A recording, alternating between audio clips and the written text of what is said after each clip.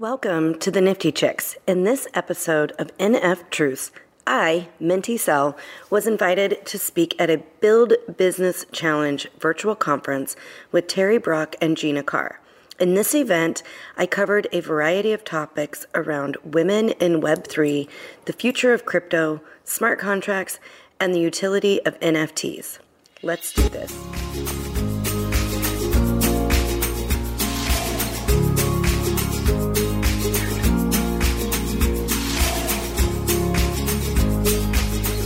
Let's take it back to the tokens. But no, I appreciate you sharing that, because we do need to be thinking about that, because that's Web3, that's focused on content creators, YouTubers, podcasters, and all. So we are getting some great questions coming in from the chat. One goes back to what you were talking about with NFTs and creator coins or social tokens. Can you just explain the difference between those at a high level? So I would say the main difference is the social coin is, think of it more as a currency that you are rewarded for. Either you can buy it with a currency, or, and like, for example, I think I saw something about Fanzo. And so you can actually like support that creator through their coin. And that is either by purchasing the coin, or they reward you if you do activities. At least that is my understanding for what Brian is doing. So like, for example, I attended his session at Social Media Marketing World, went and signed up, and then he gave me however many, 10 ADHD. So because I'm doing something to support him, he rewards. And the same thing could be said for, like, I know he does sometimes in his podcast. If you hear, he'll like have like a secret word or something, and then you go enter that in. So basically he's rewarding you for listening to his show. And then, like I said, they can be redeemed. It could be, merch. I'm not sure if he's doing merch for sale or not. It could be, you redeem it for one-on-one time, a Zoom call with him, or if you're in the area, maybe it's a lunch with him, something along those lines. Honestly, sky's the limit with what you can do with social coins and NFTs. NFTs, I think of it more as like a membership club. If you own a certain NFT, you get access to whatever it is that they're offering. And again, it can be anything. It could be that you get in. A good example would be Proof Collective. So Proof Collective was created by, I think his name is Kevin Rose. And basically, if you own one of the Proof Collective NFTs, then you get access to some of the top thought leaders and creators in the NFT space. You find out about upcoming launches before they happen. You have the ability to invest in certain projects that you wouldn't otherwise know about. I know our friend John Lee Dumas is a part of the Proof Collective. And I was asking him the other day, I'm like, so what all do you get when you get into that group? And basically they have to sign something that says that they won't talk about the things that they get access to in that group. That's how exclusive it is. So, yeah.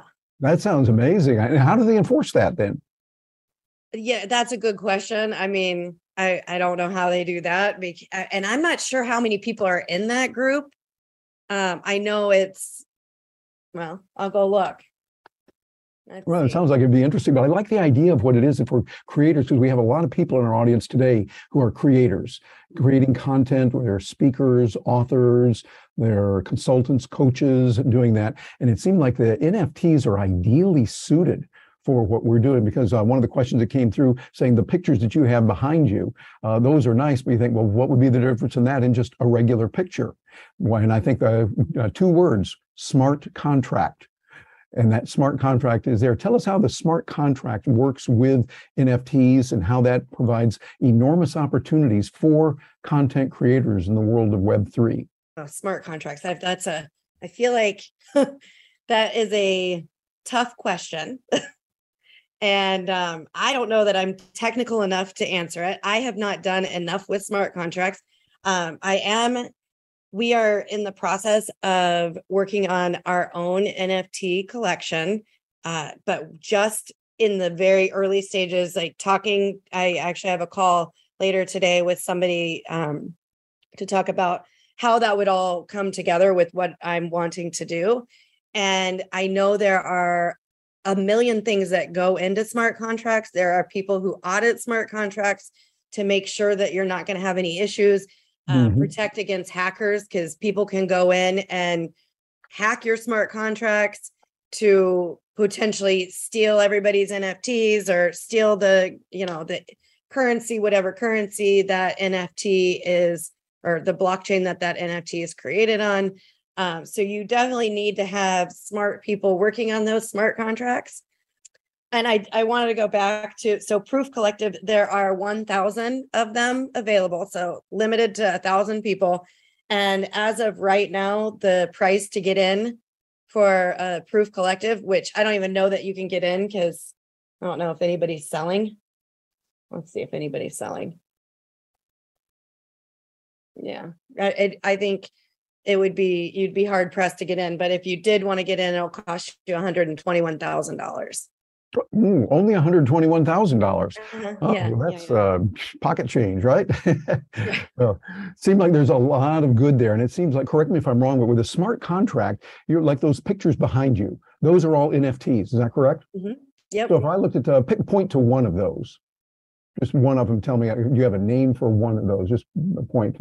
Yeah. So these are my crypto chicks. Okay, and that's a crypto chick. If I said I want to buy that, and I'm willing to buy it, I would get the NFT. There would be a number for that. Just play with me here for a moment. Yep. And so I say, how much would you charge me for that particular NFT?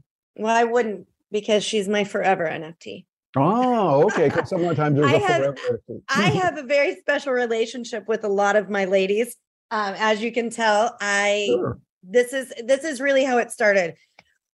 When I first got into NFTs, well, first off, Joel was talking about it, and I thought this is the dumbest thing ever, because all I kept hearing about was Bored Apes and CryptoPunks, and I saw the art, and I was like, this is stupid. I don't understand why people are paying money for this. Many people feel that way. And like I said in the beginning, I mean, there really was no utility to begin with. It was just buying images that you liked or that, you thought were pretty. And I just didn't appreciate what I saw in the images. So the first thing that got me into NFTs was actually Garbage Pail Kids. And the reason, not because they're cute or pretty or anything, is because when I was a kid, I collected Garbage Pail Kid cards, very much like baseball cards.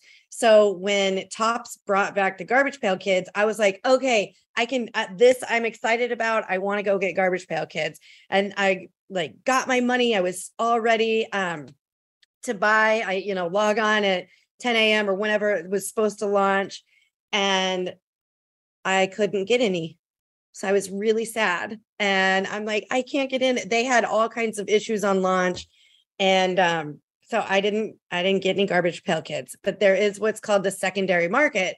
And so when an NFT project launches, typically that's going to be the lowest price that you can get in at until they're all, sold out. And then people start posting their NFTs on the secondary market.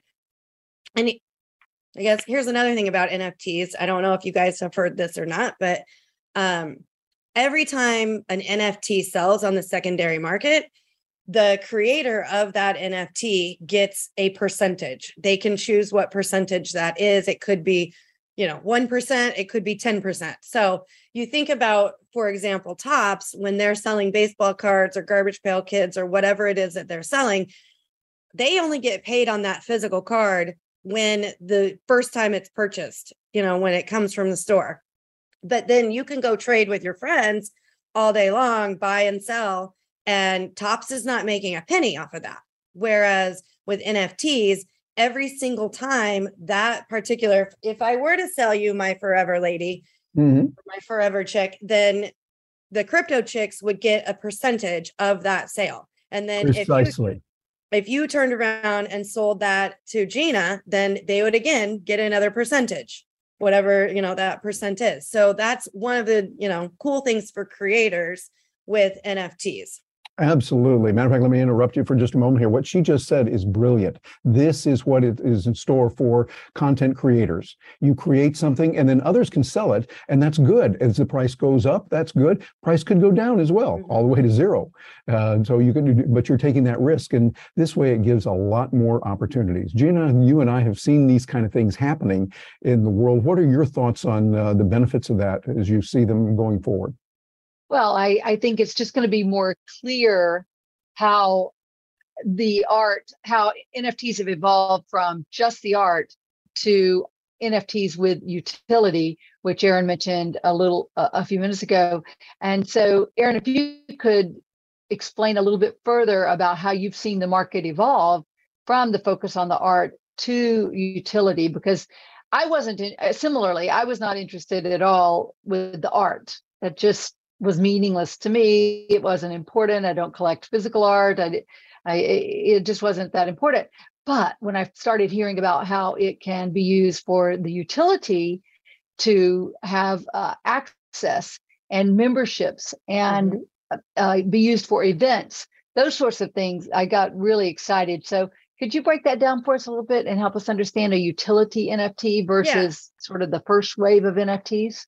Yeah. So, and I saw a question about the access behind some of these. And so I'll just speak to a few of these because I'm really familiar with them. For example, so this is You by BFF. It's kind of hard to see probably, but basically the start of that it's called My BFF was the project. And it's basically, and this is sorry for all you guys out there, because you probably don't care, but if you remember back in the 80s, girls would create friendship bracelets for each other. They would braid friendship bracelets, and so that's what this My BFF was created, about or from. And so basically it's a picture of a bracelet, a friendship bracelet, and it gave you access to, it would give you access to different people. They have a ton of influencers that are a part of this project. And it would give you access to other projects. So their next project was this, it's You, and it's basically women. And then what it does, it's, you can pick whatever, blonde hair, brown hair, there's a bunch of different options. And if you have the My BFF, it would give you access to go mint the You NFT before anybody else could. And then what it does is you get a charm added to your bracelet. And then they've done other things that, like, for example, they just recently added a charm if you were holding through the bear market. And for those that don't know, bear market, bear versus bull. Bear means we're not doing we're in a down or a stagnant market. Bull like is right now. Yeah. So basically, if you were holding the My BFF bracelet, then they rewarded you with a charm to go on it. And the idea is that the more charms you have, means the bracelet will be worth more. And so the longer you hold it, the more charms you're going to have the ability to get. So another thing that they're doing with that project in particular is they have all kinds of perks. So if you own a certain NFT with a certain attribute, so mine, unfortunately, this You that I have, none of the attributes have been perks yet. I'm sure eventually I will get a perk. But it could be, that you have a certain background. So I don't know if you can see, but there's flowers on the background here. It could be like if the hair is up versus down. It could be like the your eye, the eyes, your lips, there's all kinds of different attributes. And that's basically how they determine rarity for NFTs. And rarity, the rarer an NFT is, then potentially it's worth more in the open market or the secondary market. Yeah, something about that supply and demand thingy. It applies there too. Yeah. And so then another thing, like with that one in particular, you could, going back to NFT NYC, there were all kinds of different events. And basically what they would do is if you held a certain NFT, all these events that they were hosting around town, they can't hold all the people that are attending the event. I mean, NFT NYC had 12,000 people there, I think. So, even if a percentage of that owns your NFT, they can't all go to the same event. The event venues aren't big enough to hold everybody. So what they did was raffles, and you would enter a raffle to win a ticket to the event. So I entered, a couple different raffles, got invited to some events. So BFF, and this one up here, I don't know if you can see it, but Hug. No, you can't see those. They're a little bit small. Yeah. Hug is a project that was co-founded by Randy Zuckerberg. And for those who don't know, that is Mark Zuckerberg's sister. And so went to this event, and it was an amazing event. And so, access to a live event, I got to meet Randy, actually give her a hug and take some pictures. So, it's access to different events potentially. There were so many different parties that, if you were a holder of that NFT, you either would enter a raffle to win tickets, or depending on, how many holders they had or how many spots you could, we went to a few different parties. Fame Ladies, I've talked about, they had a couple different things. Crypto Tech Women. So events are definitely one of those things. Yeah. Merch, as I mentioned, there's events will be a big part of it. And that's why so many of us in the office or in the audience today who are speakers and get out and attend those events will see it. What you're saying is really helpful. We got a real good question that came in from my buddy Greg Williams, who is joining us now. And I see Greg is there. I see it written out. But Greg, also, I can see if you would be comfortable coming on, unmute yourself and ask a question, that would be fine. Or if you'd rather just read it, would it be all right? Which would you prefer, sir? I feel comfortable enough coming on live, as they say. Well, Aaron, meet Greg. Greg, meet Aaron. And Greg, what is your question? Hey, Aaron, thanks for the information that you are imparting thus far. Several years ago, I had an associate actually ask me if he could create an NFT for me. And I'm like, what the heck is an NFT? Okay, whatever. Yes. And he created one, and I never heard anything else after that. So my question is, should I follow up with him about it? And can he gain any benefits, I guess, from creating an NFT for me? That's to say, is he the owner of that NFT? Well, that depends. It really depends on what he does with it, where it's at. He could transfer that NFT to you if it was just a one of one. Like I said, it's really about the value that you put on it and that another person puts on it. For example, I created a bunch of NFTs of my dog's first birthday, his first birthday with me. So that probably doesn't have any value to you, but it does to me. And, it does to people that care about my dog. Like I could send that to, my mom, his grandma, and, it would have some value to her. Right. So it's really about what somebody will pay for it. I saw another question in here about, average range for pricing NFTs. And, it depends, if you're, let's say, a big star, you may have an NFT collection that you put out that you're able to charge more because you have fans all over the world that are going to be willing to pay top dollar for your specific NFT. I would say in most cases, majority of projects start around half an ETH, so 0.5 ETH, which right now Ethereum it's another type of cryptocurrency. So everybody has probably heard of Bitcoin. Ethereum is primarily what is used for trading NFTs, buying, selling, trading NFTs. And I would say on average, most projects start at 0.5 ETH.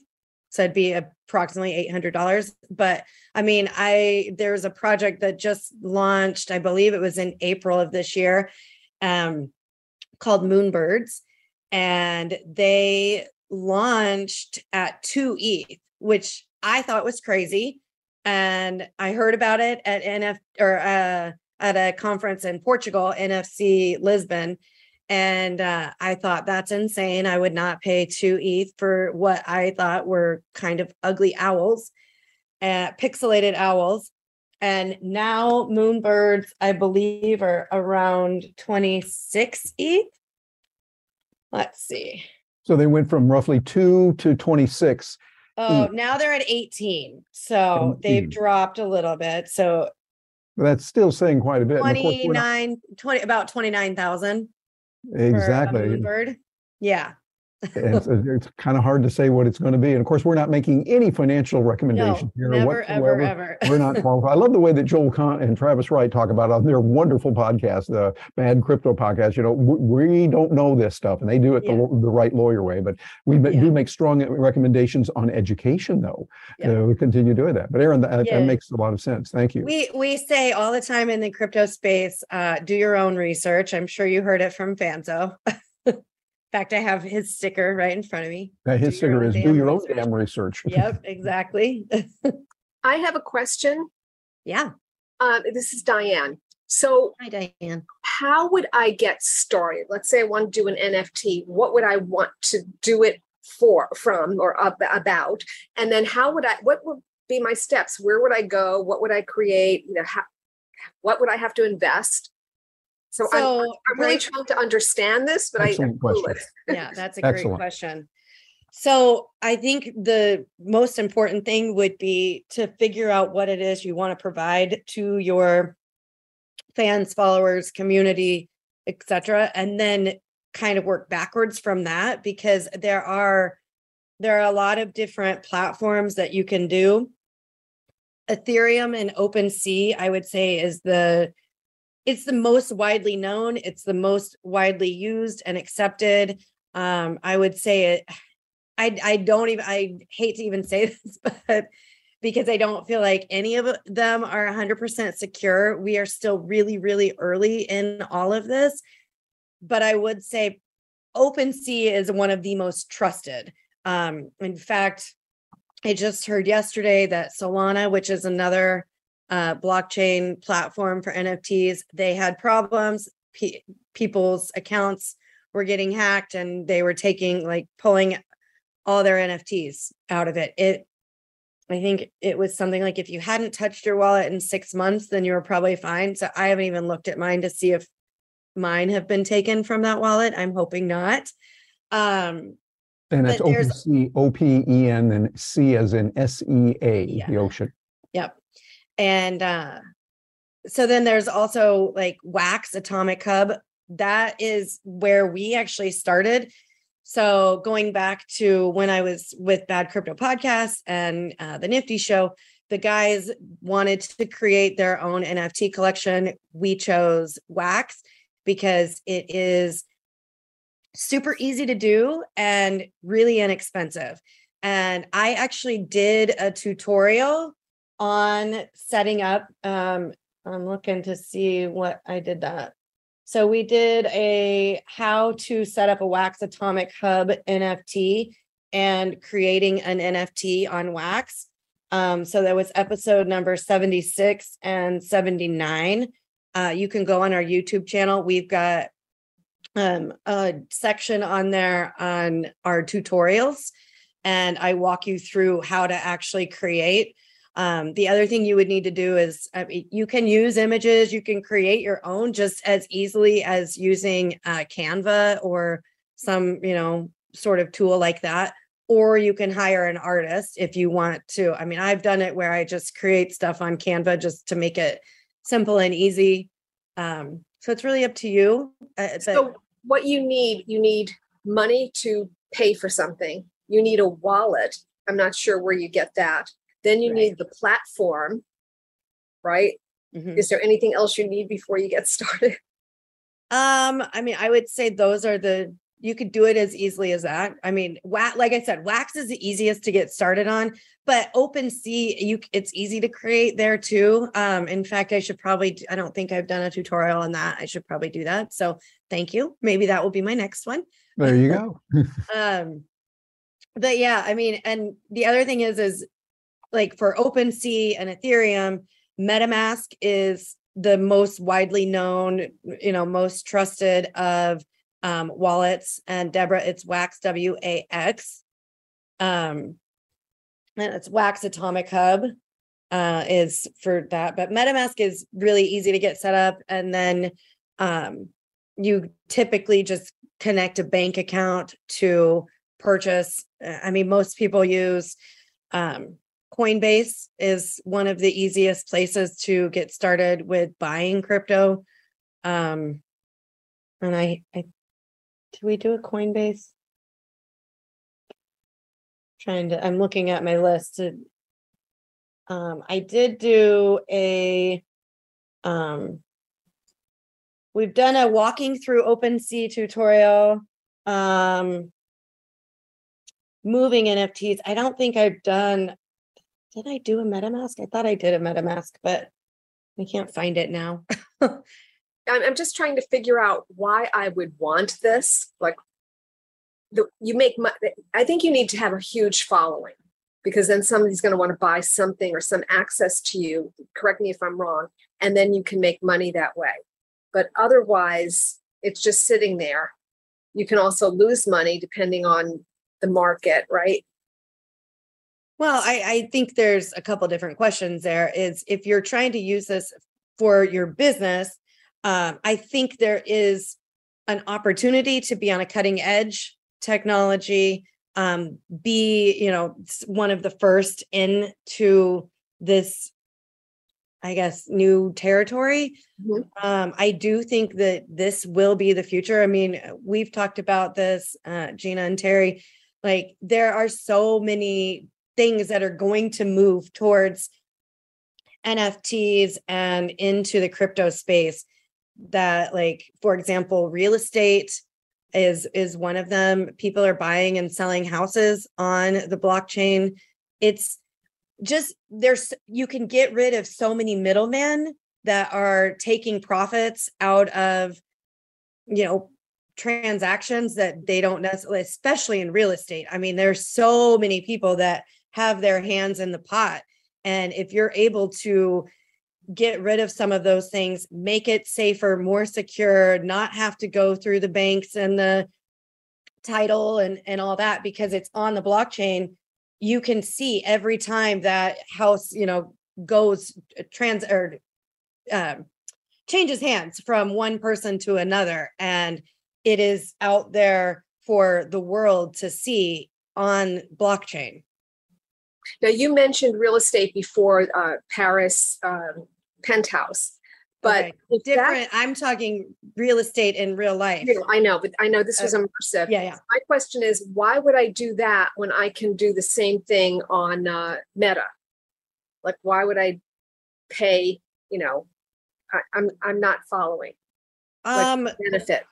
That's a good question. I'm not really sure. I mean, I bought this just because it was fun. Mm-hmm. And like it was more of like the experience, and we wanted to test it out. But yeah, I mean, I guess you can have whatever in Meta on your Oculus or whatever, but you don't own that. Whereas I own this NFT. I can hold this NFT. I mean, I don't even know if there are any perks or anything that goes along with owning that piece of property in the one that I own is in, I believe it's spatial.io, but I own that. I mean, I could sell it to somebody else if I wanted to. Whereas in Meta, you don't own that. Mark owns that. Right. Okay. Thank you. Yeah. I hope you enjoyed that snippet from the Build Business Challenge virtual conference. And I just want to say thanks for listening to the Nifty Chicks. We would love it if you would subscribe on our YouTube channel and be sure to hit that bell so that you never miss an episode. And remember, invest in yourself. You are worth it.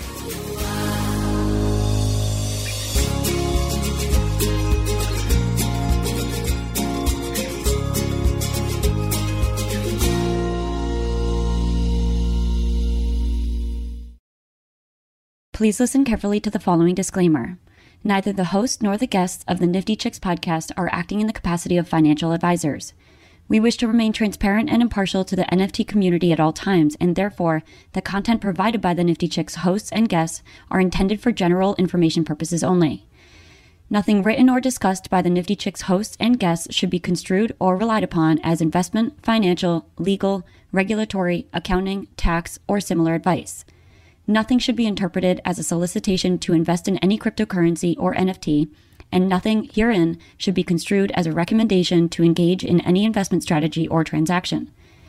Please be advised that it is in your own best interest to consult with investment, legal, tax, or similar professionals regarding any specific situation and any prospective transaction decisions. You must do your own research when considering investing in cryptocurrencies or NFTs. We are simply sharing our journey with you as we learn more about the world of NFTs. Happy minting.